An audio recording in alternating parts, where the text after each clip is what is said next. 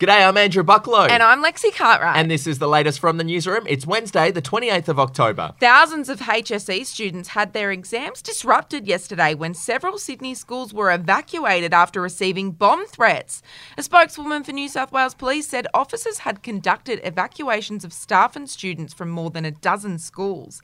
Now, specialist officers conducted extensive searches at each of the schools, but New South Wales Police said nothing was found. To Victoria now, and sweet relief for Melburnians who are free at last. Residents were finally released from 111 days of stay-at-home lockdown last night, with some bars, restaurants and major retailers opening at 11:59pm last night to make the most of Victorians' keenness to embrace the reopening.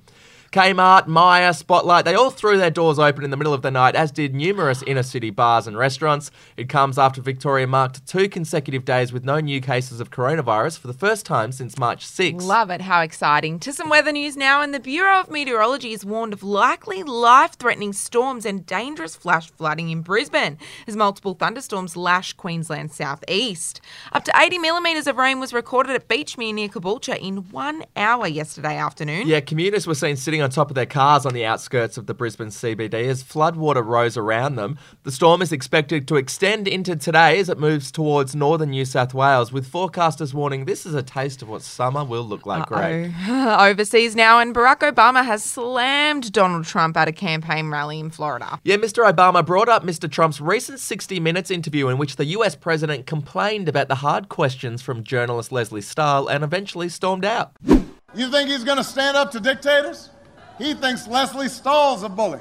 He said that Putin of Russia, Xi of China, and Kim Jong-un of North Korea want him to win.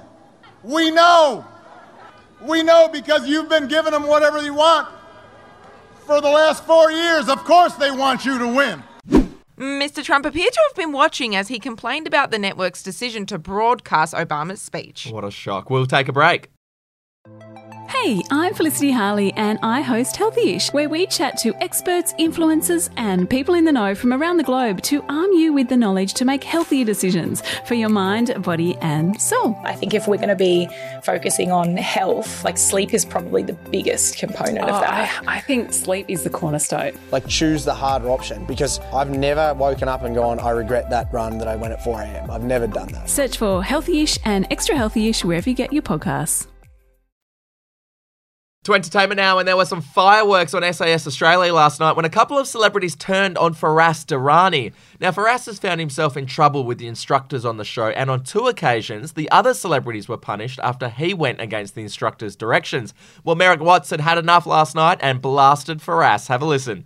We're done with you gobbing off to the DS, mate. Don't say anything. Don't say to us. Get through the course. What are you screaming about, mate? Because we're sick of this. No, there's Can you not see this? Listen to me. Calm down. I don't have to listen to you. You have to I'm not listen listening to to you us. if you shout at me, mate. For us, please. It's a sophisticated, complex situation. It's not so simple. You just don't say anything other than yes staff, no staff. I love all the drama coming out of this show. And to sport now, Collingwood is reportedly prepared to cut one of its players loose because of concerns that he'll not be able to perform at his best while his wife and young daughter are living interstate. Adam Trelaw's wife, Kim Revallion, recently announced she would be continuing her professional netball career with the Queensland Firebirds. Now, this means that she'll be based in Queensland with their newborn daughter, and Trelaw will be based in Melbourne. Now, Trelaw was adamant he would not ask for a trade to a Queensland club, saying he was committed to Collingwood until his contract runs out in 2025. But there's talk the Pies are keen to offload him because they don't believe he can perform at his peak while being away from his family. And if you'd like the chance to win a spring entertainment pack, which includes a 55-inch Samsung TV and a Woolies gift card, head to news.com.au/win right now. That's it from the newsroom. We'll be back with another update in the Arvo.